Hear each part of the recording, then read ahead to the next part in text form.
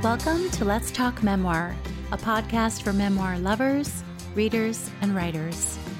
I'm your host, Ronit Plank.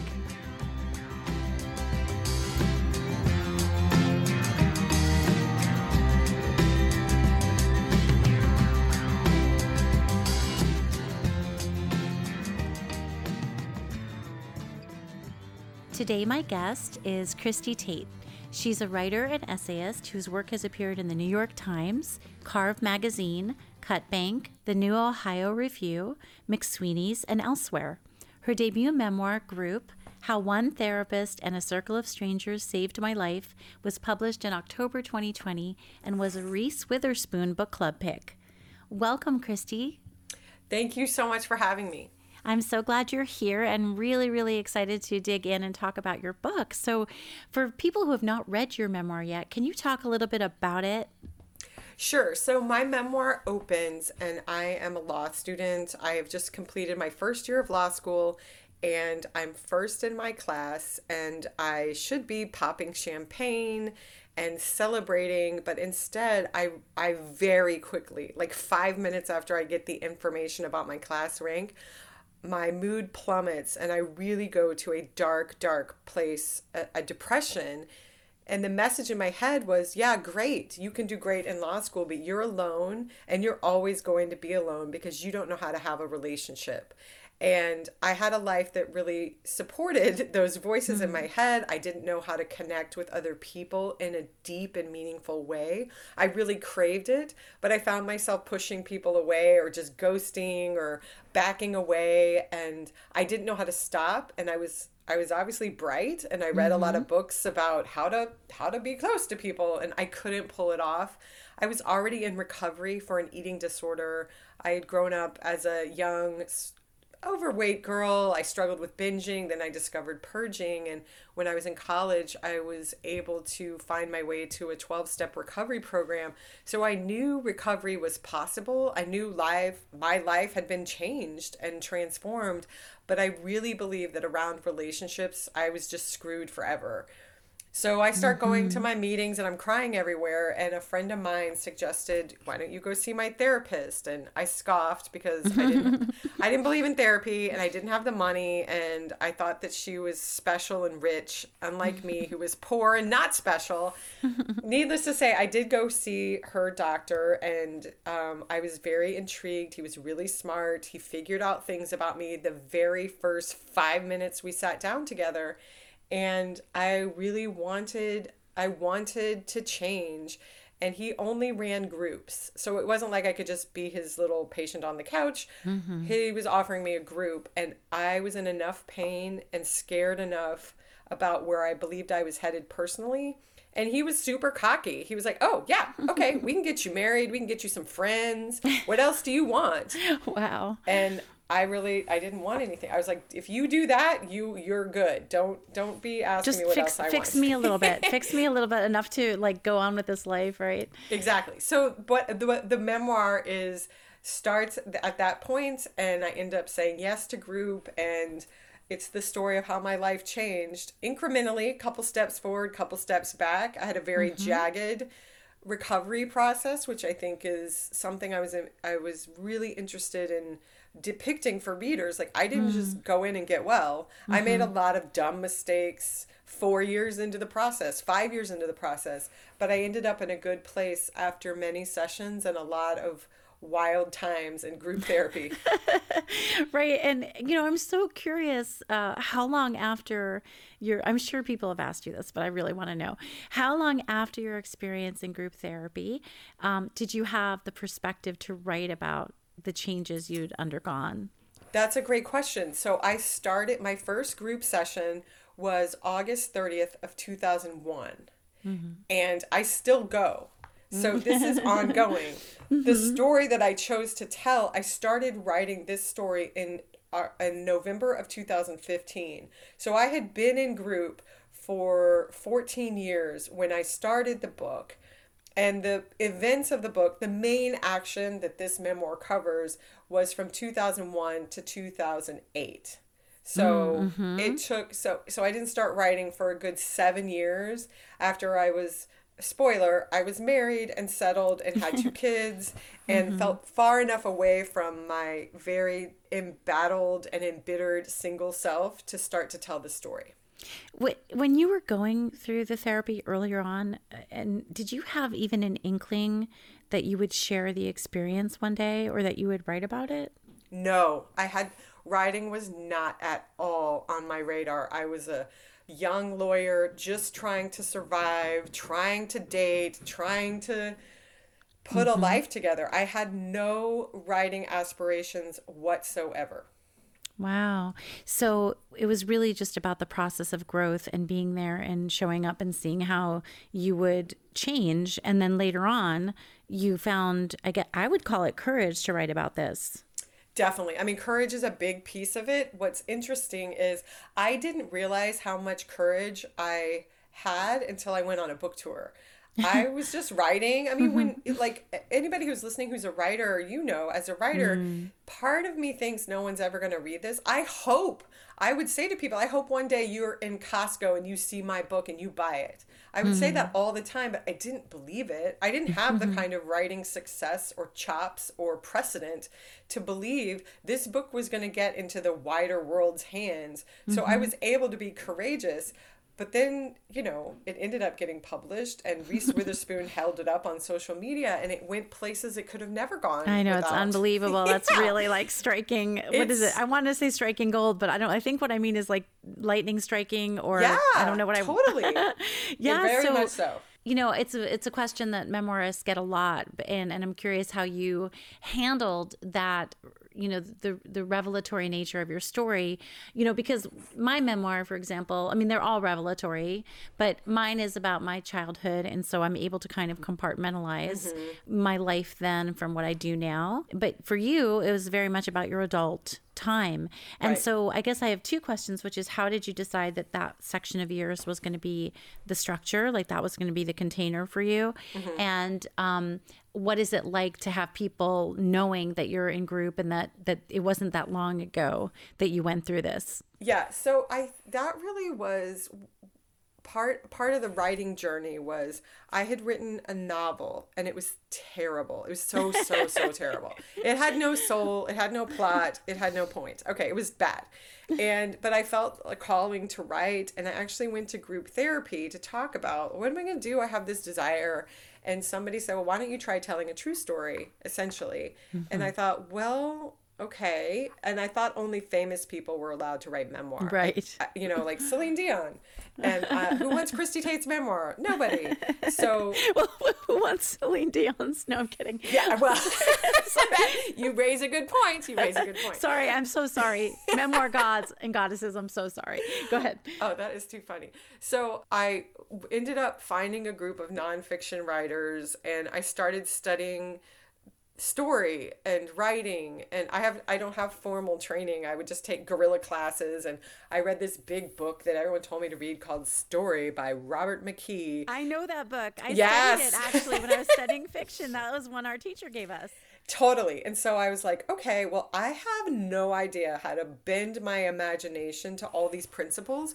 But all of a sudden one day I had a vision. I was like, oh, I have a true story I could tell. It's young valedictorian of her law school class, but secretly suicidal. Enter this therapy, enter all these this crazy cast of characters, and she ends up, and I just sort of knew that the story that I wanted to tell encapsulated in this memoir was, I could picture the final scene, which became one of the final scene. There's an epilogue, but the final scene is my wedding, which is horrifyingly anti-feminist, right? Like, oh, well, I'm cured. I got married. But what I was focused on narratively is the wedding was a symbol, because it was a Jewish wedding because the man I married is Jewish. And they hoist us up in these chairs, and I look down. There's my family. There are friends. There's my group mates. Oh, there's my therapist. It was that event, not because I was like now going to be having regular sex and heteronormative marriage, but the party itself was an indication that I had been surrounded and held by people. I learned how to be close to people. So I always knew we were going to end on the wedding, even though I had some issues with the feminist message of that. Yes. Well, that's really interesting. Did you end up negotiating that? You don't have to spoil, you don't have to reveal too much, but were you able to handle the scene in a way that made you feel less like a bad feminist? Yes. I mean, I spent a lot of time with it, and it's sort of like, I'm sure you've had these moments, but the project, the way it came, the way the outline came to me, and I'm not talking like pages and pages. I'm talking like an index card where I could see the beats. Opening scene, I'm first in my class, I'm going to kill myself. And then all the different boyfriends and the strange things that happened during group that moved me forward, as weird as they were. And then that final scene, like I just felt it as a whole and complete baby, Yeah. And so when I went to write it, my goal was to not be sentimental or goopy about it. It really wasn't that much about my husband. It was more about like, how did I get to be the woman standing at the center of this party, a celebration of family and new life? How did that get to be me? And it's just, a wedding is a symbol of so many things. And I really tried to pull the focus away from goo goo gaga love forever and to look at these people at this party. Yeah, that makes a lot of sense. And so then the second part of the question, just to refresh you, because I hit you with a whole bunch at once, what kind of an interviewer was that? Is how is it to have like the veil between two worlds, the world that you live in now and the adult world that you are representing? How is it in terms of protecting your privacy and like knowing people know this about you? Oh my God. I love it. I feel so integrated. I feel completely integrated. For years, there were some people I would come out to, some people at work knew, some people didn't, some of my family members knew, some of them didn't, and it was always this calculus. I was always thinking like, okay, I'm gonna have to leave this luncheon in 12 minutes. Am I gonna tell these people where I'm going? Am I gonna just say a doctor's appointment? Am I gonna say therapy? Am I gonna say group therapy? I spent so much energy trying to like navigate that, and now the book's out. Hey guys, I'm going to group. Guess where? Like, I did it last Friday. I dropped my son off at a birthday party, and I don't really know the host, the little boy, where he was going. I didn't know the mother very well, and she was like, okay, well, you don't have to stay if you don't want to. I was like, I'm gonna go sit in my car and do group. And she was like, okay. And I just like, I'm integrated. Like, I want to normalize my own experiences, and everybody, I mean, I think after this pandemic, we all need therapy, and I'm an out of the closet, out loud person. So for me, it feels like integration. I mean, now I'm being very, very over the top about it. There are certain things that I wrote about in the book, like things that I did sexually, where I gave myself away, and I'm very explicit in the book, and I'm proud of being explicit, but I would be lying if I didn't say, every now and then I run into someone who says, oh, I read your book, and I'm like, are you picturing me in that I don't know. And I've made peace with that, but on the whole, I feel integrated and really grateful. Yeah. And so, okay, so here's like another double question. Let me try to separate it out for you so we can both like focus. So memoirists often have to contend with what to reveal, and how to approach the people we've written about. So can you talk a little bit about, what the process was like for you, particularly if since we've kind of talked about what to reveal, but how did you approach talking to the people you wrote about? And did you let them know in advance? Because as a memoirist, and also when I write about craft, this comes up. What do we tell the people who we care about or who impacted us greatly? Or what about the people we're really angry at? Like, do we write about them, etc.? Yeah, this is really tricky, and I can't get enough of these conversations. And I think it's very relationship specific. I really do. And it depends on so many factors. But for me, with this group, this project, I told my current group, and a lot of those people are in the book, I told them the first day I started. It was their idea. They told me to go write a true story. Write a true story. So they knew about it. My therapist knew about it from the beginning. And once the book sort of like started becoming a real legitimate project where I was like working with other writers and going to workshops across the country to make the story better and to create the work, I realized, oh, okay, very early on, like many memoirs, I'm like, what am I going to do about so-and-so who's not in my group anymore. And probably nobody goes to group therapy thinking someone's going to write a book about them. And so I did two things on that front. The group mates who weren't with me anymore, I was very, very careful. I drew a very, very tight line around what I revealed in my book, which was I revealed my work, my reasons for going, what I said, what I did. And to the extent that someone else in group gave me something, participated with me, danced with me, like metaphorically through a session, and gave me pieces of myself or gave me the lessons that I needed, I wrote about that and I disguised them very, very deeply. But I also reached out to most of them, the ones I could find who are still alive, and I sent them copies and I said, you know, this is what I'm up to, and, you know, let's talk about it. And one former group member, he didn't want to read it, but his wife did. And I said, okay, well, have your wife read it if she has any objections.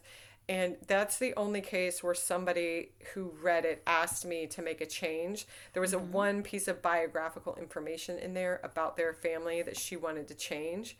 And I was fine with that. Like, you know, my life is a group project. My writing, I have to face these people. I have to honor this. I have to honor and bring my ethics to bear on this project, or it will never work as writing, and my therapy would be completely compromised. So I had to work long and hard on that, and I had a lot of rough nights wondering if I was doing it right, and what about my ex-boyfriend? Everybody asked about the ex-boyfriends. Everybody. And you know what? I didn't go looking for them. One of them passed away, a few of them, and he was the one that I was going to sit down and have a conversation with. And so I was very sad that he is no longer with us. And a few of the other ones, I was like, that doesn't make any sense. And I talked to lots of other memoirists. That's what my advice for other people writing is, like, ask other memoirists how they did it. Like, one woman said, one writer said to me, you know, I let my family know and I gave them early copies and we talked about it. And I said, well, what about your ex-boyfriends? She's like, oh, they can all go fuck themselves. And I was like, I am not that tough. I'm really not that tough. But at the end of the day, I knew that ethically and legally, I had told the truth, and I let them have their privacy because I didn't out who they were or what they did or where they lived or any of that. And then a lawyer at Simon & Schuster said something so great to me when we were talking about the legal parts, like the legal aspects of this. She said, well, you know, you're allowed to write about whatever happened to you and your body. And I was like, okay. Like, it doesn't mean I don't have any feelings about it, but I'm allowed to do this. That's what memoir is.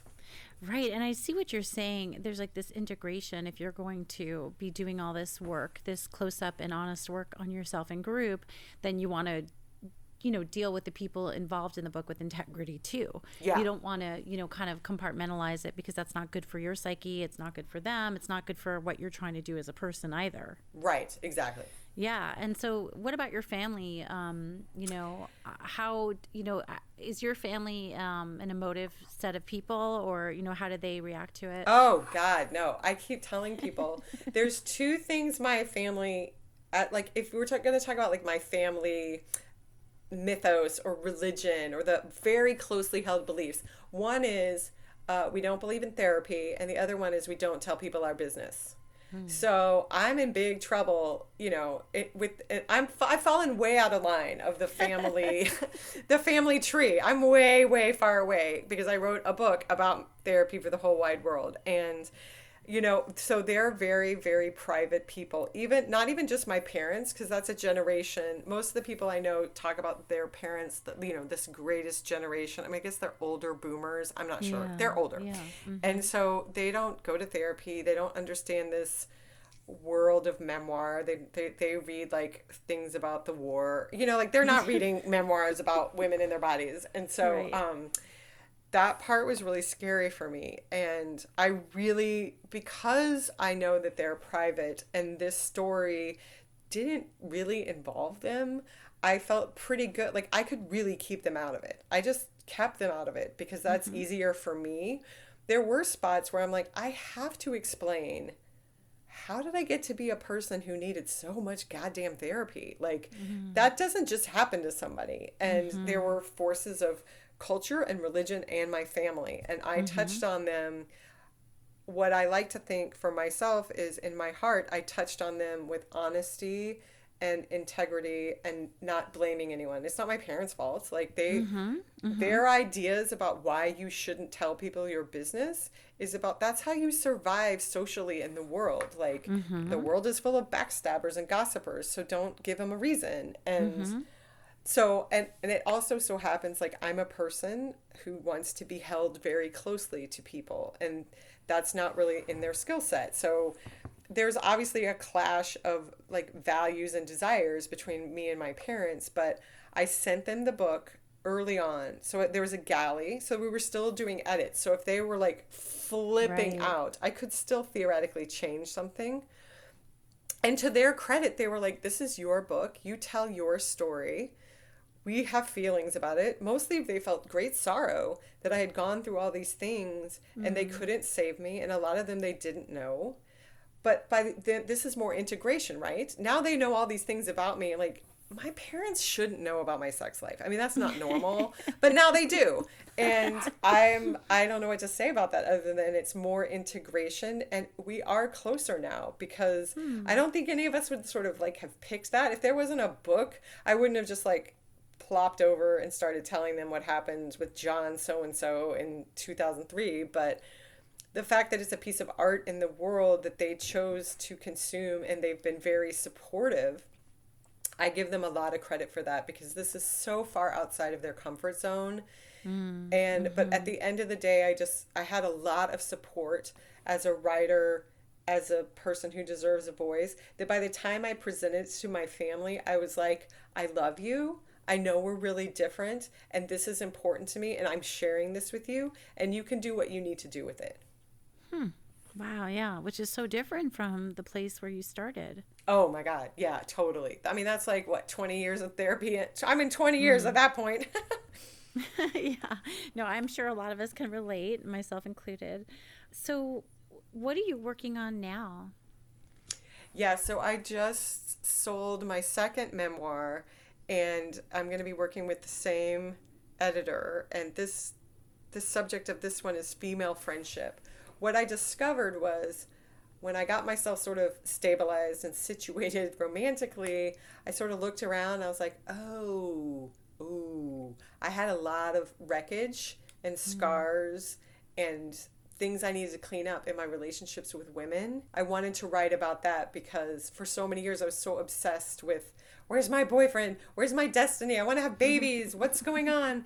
That there was a whole part of me that was just very behind on learning how to be a friend and connect to women and do friendship. I think most people probably learn it in their teen years and maybe in their early 20s. I was 40 when I really learned how to be a good friend and to show up. And I really wanted to tell that story. Wow, yeah. So that's do you have a timeline on that book? Yeah, they've told me that we're going to start edit soon, and they told me that it's going to come out in spring of 2023. Wow, that's not too far away, I know. actually. It feels I have more hard conversations coming up. I'm like, oh, that's fine. I got a year to tell people what's what. I know, it's like memoirists. We do it to ourselves. Totally. That's our catchphrase. So can you share something that you find challenging in your own writing? Oh my God, yes. This is what I find challenging today, which is different. You know, every phase of writing has a different challenge. What I find challenging now is, what am I supposed to be doing? On any given day, I've got a block of time that I carve out to write, be it 30 minutes, 2 hours, whatever it is I get that I've carved away from everything else. And I sit down at my computer and, you know, sometimes in the middle of working on an essay or I'm about to turn around some edits, but most days I have to decide for myself.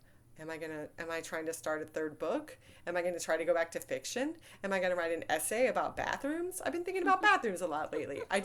There's this anxiety that comes with the artistic freedom that I have a battle with every time I sit down. And it brings me physical pain because I'm so scared of squandering my time. I'm so scared of like being behind or not fulfilling like my purpose or using my whatever God has given me. I'm afraid of not using it rightly, and that haunts me. So that is a writing challenge. It also sounds like a spiritual challenge, but it's definitely So a what do writing you do? challenge. Like, what are some of the tools, if you met a writer who was going through the same, do you have ways to combat it or, mitigate it? Yeah, I definitely, what I have learned for myself, I've learned two things because this has been very intense with me since January. So now it's like for the past 6 weeks, it's been really crippling, like an source of great anxiety. What I do is when I sit down at my desk to start the writing time, I do two things. One is I text another artist and I say, I commit to something. Just pick something, Christie. Like, I'm going to work on the essay about body image. I'm going to work on it for, however long. So I bring another artist into, like, to witness me, right? That's what I learned in group, have a witness.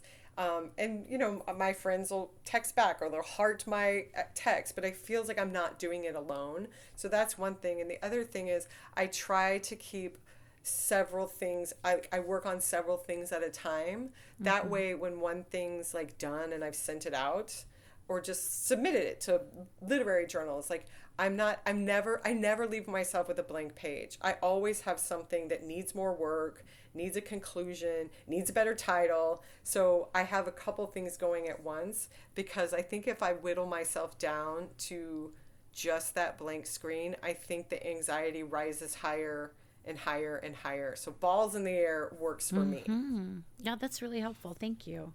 I'm sure there are going to be people listening who will take that advice, that can really use that. In our final few minutes, do you have a piece of advice that you'd like to share with memoirists or writers in general about the writing life or about something that you've discovered? Yeah, I really think one thing that I think there's lots of ways to write, right? And there's what I'm in touch with, especially in the past 6 months, is I can write lots of things and send them out, and some of them will be successful and some of them will never be picked up or go anywhere. What I haven't figured out how to do is how to have joy. I mean, joy. And this is it. I have moved heaven and earth to have this as my career now. So I'm a full-time writer, and this is like my heart's deepest desire. Why am I not more happy? And most of it for me is ego stuff, right? Like, well, I none of my essays have been picked up, or I got another rejection today. Like, I get really bogged down by the externals, and I have really worked on building the infrastructure for like the internal parts, the joy parts. One of the things I just did was in January, I started a writing group, and it's a process group. So we don't workshop each other's manuscripts. We don't even bring writing to the workshop. What we do is we just talk about what we're doing, what feels good. It's sort of some people use it as accountability. Like, okay, we meet once a month. By next month, I'm going to write 3 queries, or I'm going to finish a draft. But some people just say, I'm bummed. I'm stuck. I'm upset. I didn't get into a residency. It's people in all stages of their career. There's about 10 of us. And it's just a place to talk about writing and the writing life, because writing is isolating, and I don't have colleagues. Like, I'm my only colleague. That's a huge problem. So I've had to create colleagues, and I would say that building community is a huge priority for me to scaffold myself and my writing. And if writers have heard of this, I got this idea. I saw another writer on Instagram was like, here's my process group picture. And I'm like, what is a process group? And I asked her about it, and now I have one. It's like, writers and artists are hungry for community, and doing that networking and bringing people together to talk about the good, the bad, the ugly, the heart-wrenching. That's how we're going to make. I mean, of course I'm gravitating to groups. That's obviously my jam. But if you're not a group person, and not everybody is, like, where can you make a connection with another writer? I've made a lot of friends every time I take a class, and I still take classes. Every time I take a class, I get somebody's information and follow up with them. Like, who could be my writing buddy? Who can be part of my tribe? Because I can't do it without a tribe and people having my back. It's just invaluable. And that's, I would say, build community. Thank you. So do you have a memoir or two, a handful of memoirs you'd like to recommend or that you love?